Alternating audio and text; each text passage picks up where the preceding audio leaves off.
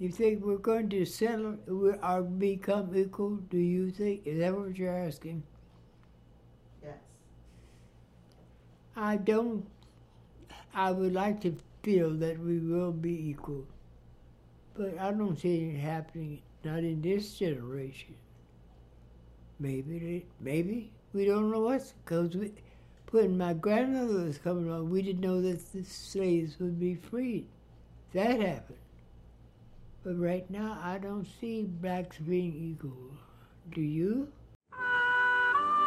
That was retired nurse Glendora Hubbard of St. Louis, Missouri. She was 104 years old when we met, and she had been retired for quite a while. I met Miss Hubbard while in the Midwest during a pandemic. Miss Hubbard had been born into a family around the time her siblings and her mother were stricken with tuberculosis during the last pandemic in this country. Meeting Miss Hubbard was the perfect representation of what we're here to do. I'm Nicole Franklin. And I'm Bryant Monte. Welcome to Before You Go.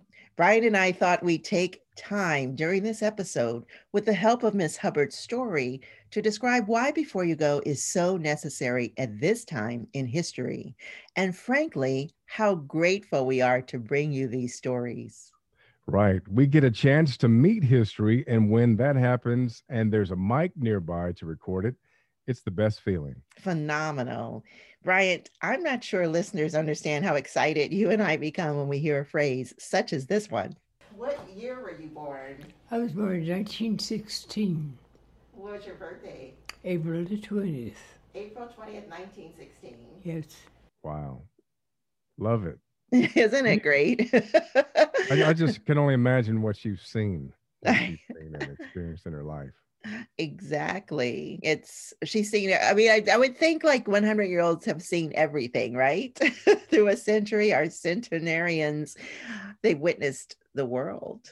I mean, even if you just look at the technological advancements in the last 10 years, let alone the last 100 years. There's so much to say. Lessons to learn. Of course, I asked Miss Hubbard for advice about how to live to be 100. We'll get to that in a bit. Want to hear her story? Oh, yes. Let's get it. I'm Glendora Baker Hubbard.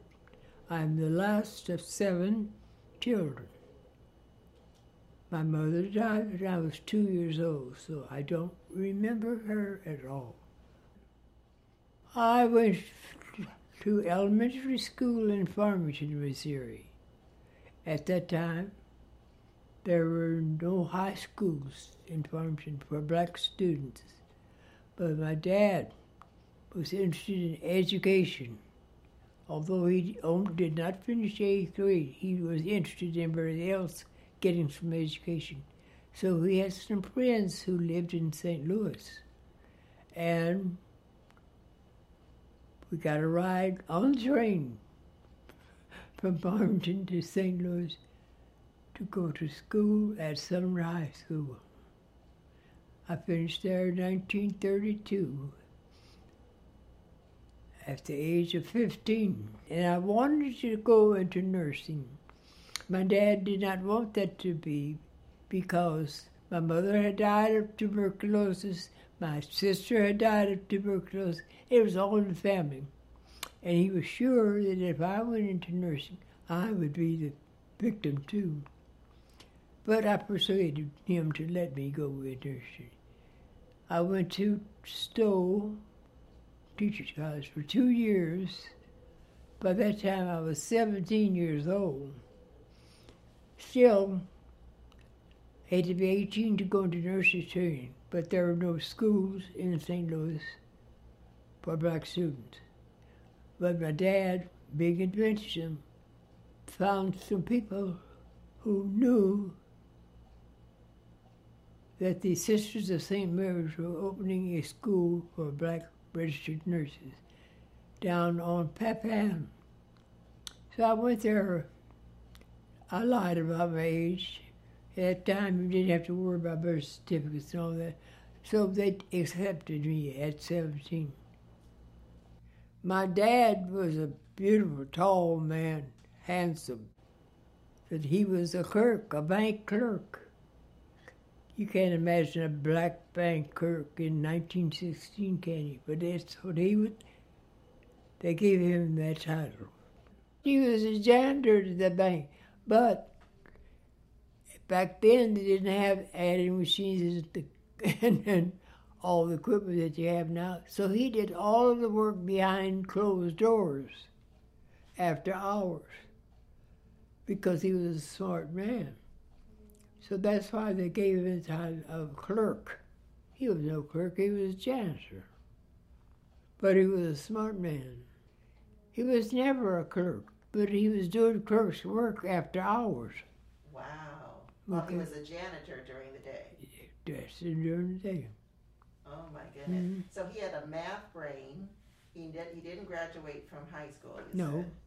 But he could do math really well. He read all the time. Mm-hmm. I have a picture of him standing outside the bank. You would think he was the owner because he was always well dressed. He was standing on the corner and directed children to school. Do you know your grandparents? Were they enslaved? My grandmother was a slave, yes. Where? In Tennessee. And my aunt, who was a school teacher, oh God, she was a slave, and she had 2 children by her slave owner and 2 by her real husband. The 2 that she had by the slave owner, one was my dad, and one was my Aunt Daisy, which gives you an idea of what they were working with. The other 2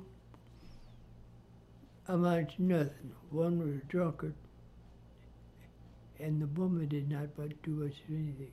But my dad and my Aunt Daisy made something of themselves.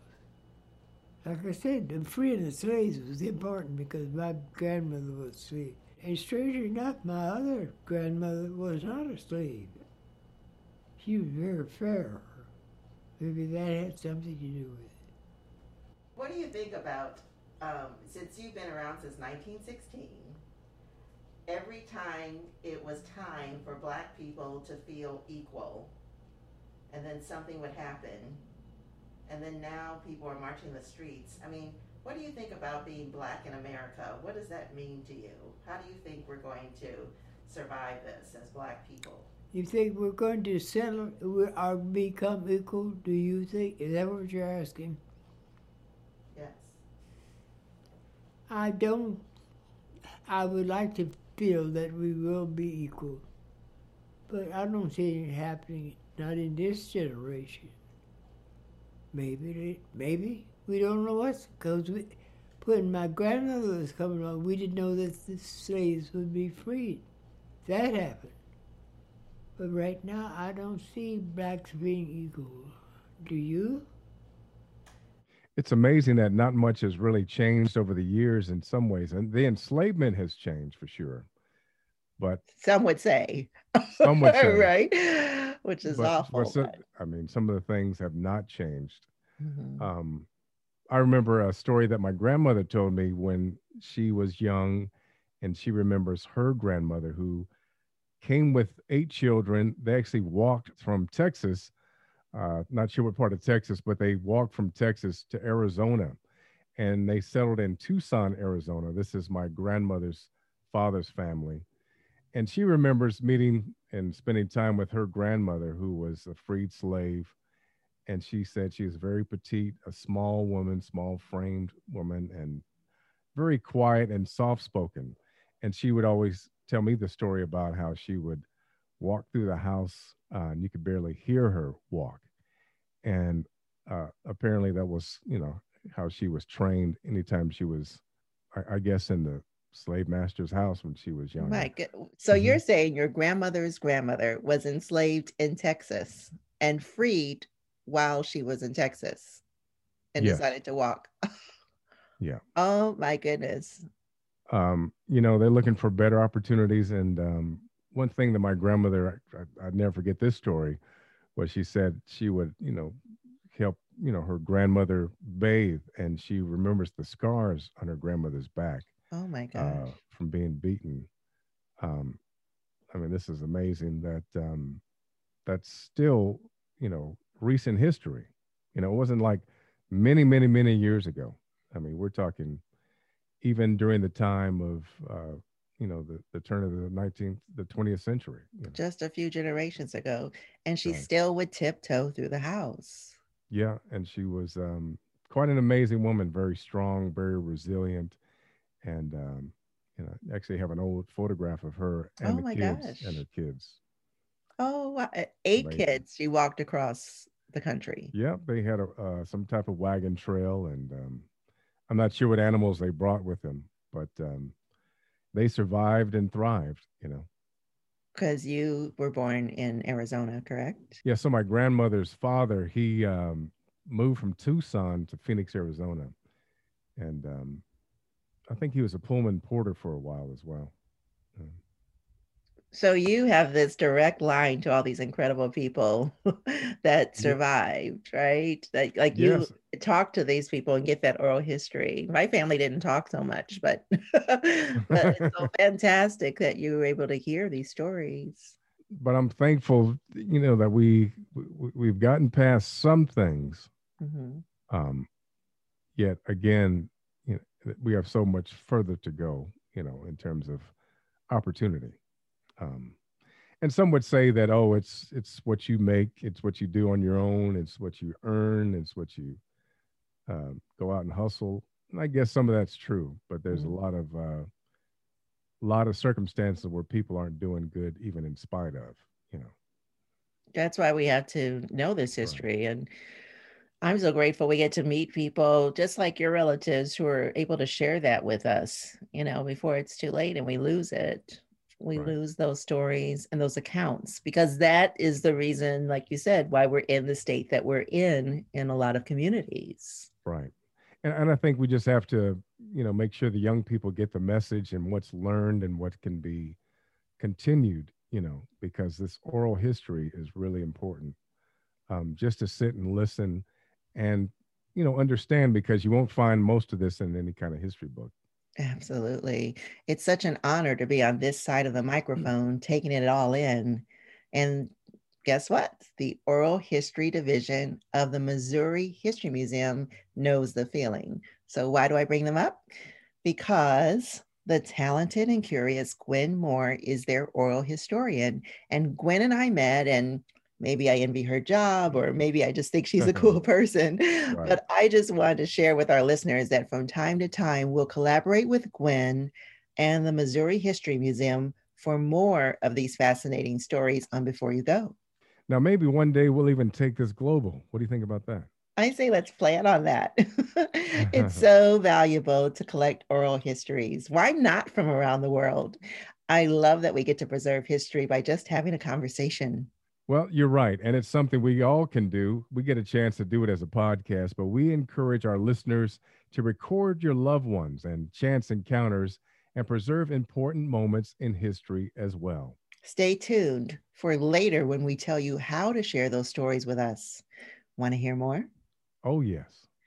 So, there's a famous Black hospital where Miss Hubbard and many Black professionals worked when they couldn't work anywhere else. I'm speaking of Homer G. Phillips Hospital in St. Louis, Missouri. Miss Hubbard was employed as part of a notably skilled nursing staff. She lived on the grounds as well. The campus was located in an area of the city known as the Ville.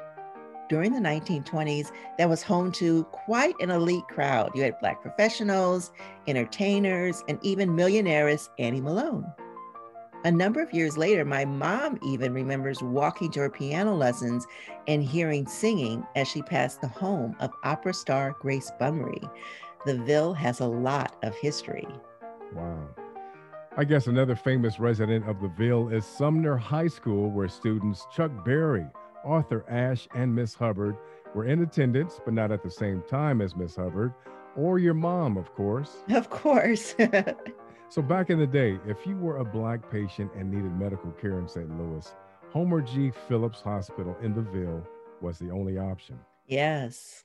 We return to the story of former Sumner High School student Miss Hubbard as she's finishing up nursing school at a very young age, ready to go to work. I went to Home Phillips to work. I worked there until, in the meantime, got married and had a child.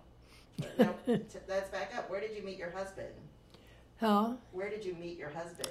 We went to school together, but at that time he wasn't just interested in this tall, skinny girl. But he was going into the service, and a friend of his gave a going-away party for him and one for me.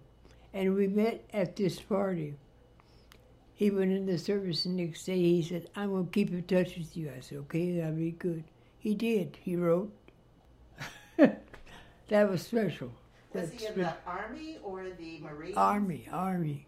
Do you know where he was stationed? Huh? Do you know what country he was stationed in? He did not go overseas. He was stationed in Fort Huachuca, Arizona. That's where he stayed.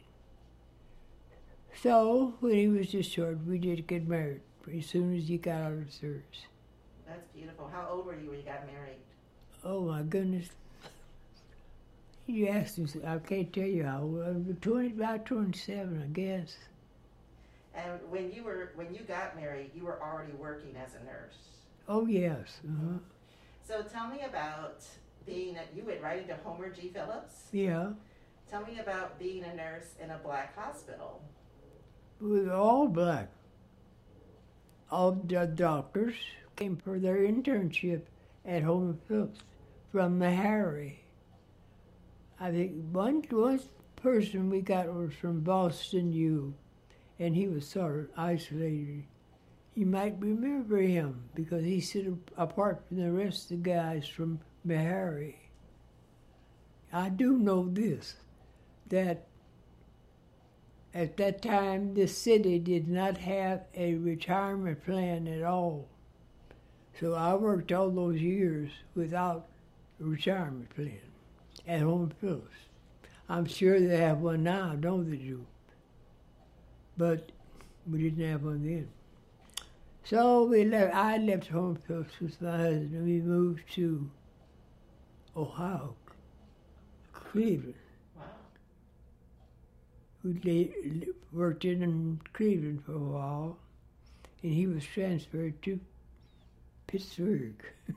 So your husband was being transferred? He worked for Anheuser-Busch. They transferred him from Cleveland to Pittsburgh. Tell me about being a nurse. I know nothing about it. Okay, nothing about being a nurse? Other than I've been in the hospital, but tell me about being a nurse. I would not be your nurse because I only worked in pediatrics. So I would not be your nurse. But I loved working with children. They could be so deathly sick one day and the next day they were ready to go out and play. So it was rewarding to be with them. You'd hate to see them very sick, but it was rewarding to see them get well and get out of the hospital. And how old were the children you normally worked with? They were up to 12 years old. On 5 South at Home Phillips, that's where I worked. 5 South. Can you tell me what tuberculosis is? What does that do to the body? It's your lungs. Your lungs. It's a bacteria that forms. It sometimes is a result of a severe cold or something, but it's actually caused by a bacteria, not a virus like the flu. It's a bacteria. At that time, there was no cure for it, but they have perfected a cure now. Right, we all have to get a shot. Huh? We all have to get a shot now. Yeah, you can get a vaccine. So what do you think is going to happen with this current pandemic? We're in a pandemic now with corona. I have no answers. Nobody has. I'll tell you what, you have to ask Mr. Trump. He can do it. He knows all the answers to everything. So Trump knows all the answers to everything? And doesn't know the answer to anything. That's the truth. I mean, as a nurse, how do you feel about seeing the numbers go up? You know, it seems to me that everybody is interested in numbers rather than a person's life that's has gone. It's just a number, 12, 13, whatever. We're too concerned with numbers. Come back to the real thing. These lives that are going. Okay. Do you remember some of the cases you had with being a pediatric nurse? And as children. The children that you treated? Pneumonia, in particular. Diarrhea, oh God, yes. That could carry down a hurry, diarrhea. Upper respiratory, well, that would go along with the pneumonia. A lot of cases. Well, a lot of things you picked up since then that we didn't even know existed back then. We're talking a number of years ago. Mm-hmm. But we're making progress. That's true. With children, look at Shriners Hospital, St. Jude, all of those are working with children and making progress. I wish I could be involved. Not. Oh, that's so sweet. So tell me about your colleagues that you worked with at Homer G. Phillips. The people you worked with, did they get along with each other? You said the one doctor was kind of an outcast because he was from Boston. But were there marriages among the doctors there, or? Not too much. The doctors had already been spoken for when they got there, but some of the nurses were ready for them. Yeah. That must have been disappointing. Yeah. But some of them still did marry and live here for a while. And so what were your uniforms like? Do you remember? Uniforms, white. White. And, oh, God, some of them looked terrible. But I was always so proud of mine that they had a laundry over there. I lived in a nursing home. I think on Good Avenue. It's probably still there where the nurses lived. Oh, so you lived actually with the other nurses? Yeah. Okay. Even though you were married? I wasn't married yet. Oh, okay. Okay. That comes up later. Okay.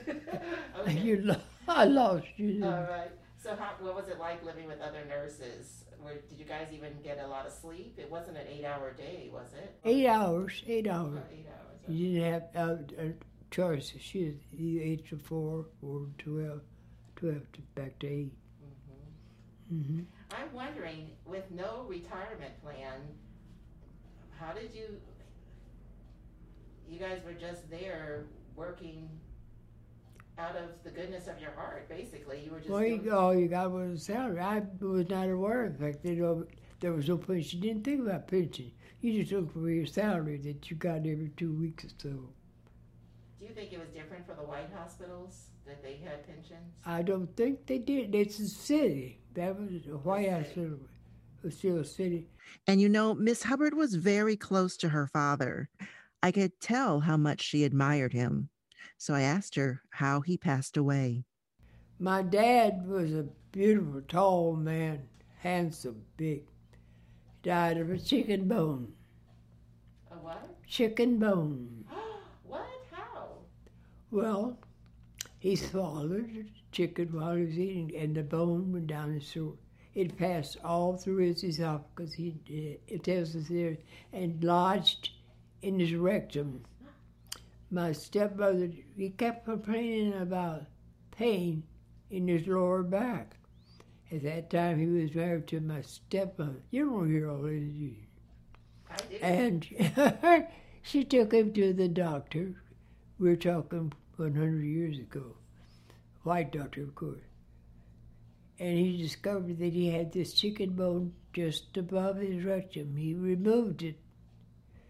And in removing it, he punctured the lower intestines just rather.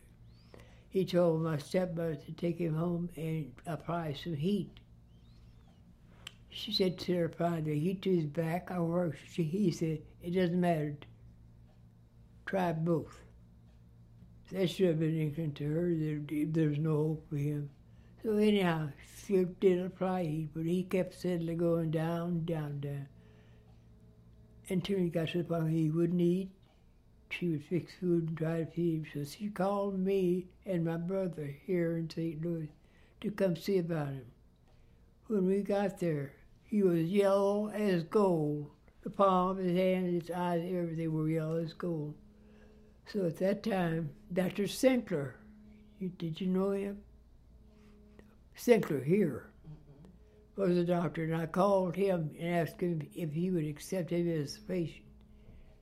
We drove back to St. Louis, put him in the hospital, and he died the next day from poisoning all through his body from that puncture of his intestine. Wow.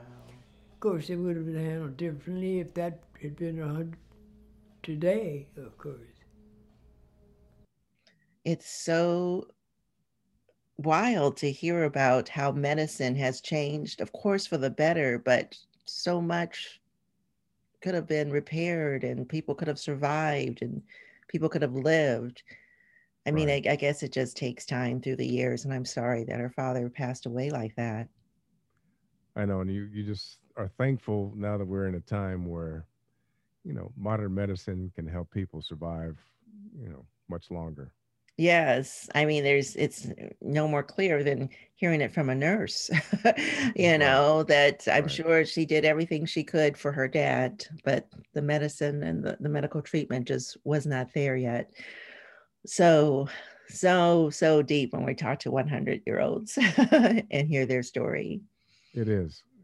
As you can imagine, there is a racial incident Miss Hubbard shared, and strangely, it actually worked in her favor. And Huh. she also shares the secret to living past 100. Oh, I got to hear this one. I know. Can't wait. So I wonder, what did you eat to live this long? Exactly. Is it a special diet? You just wonder, what is it?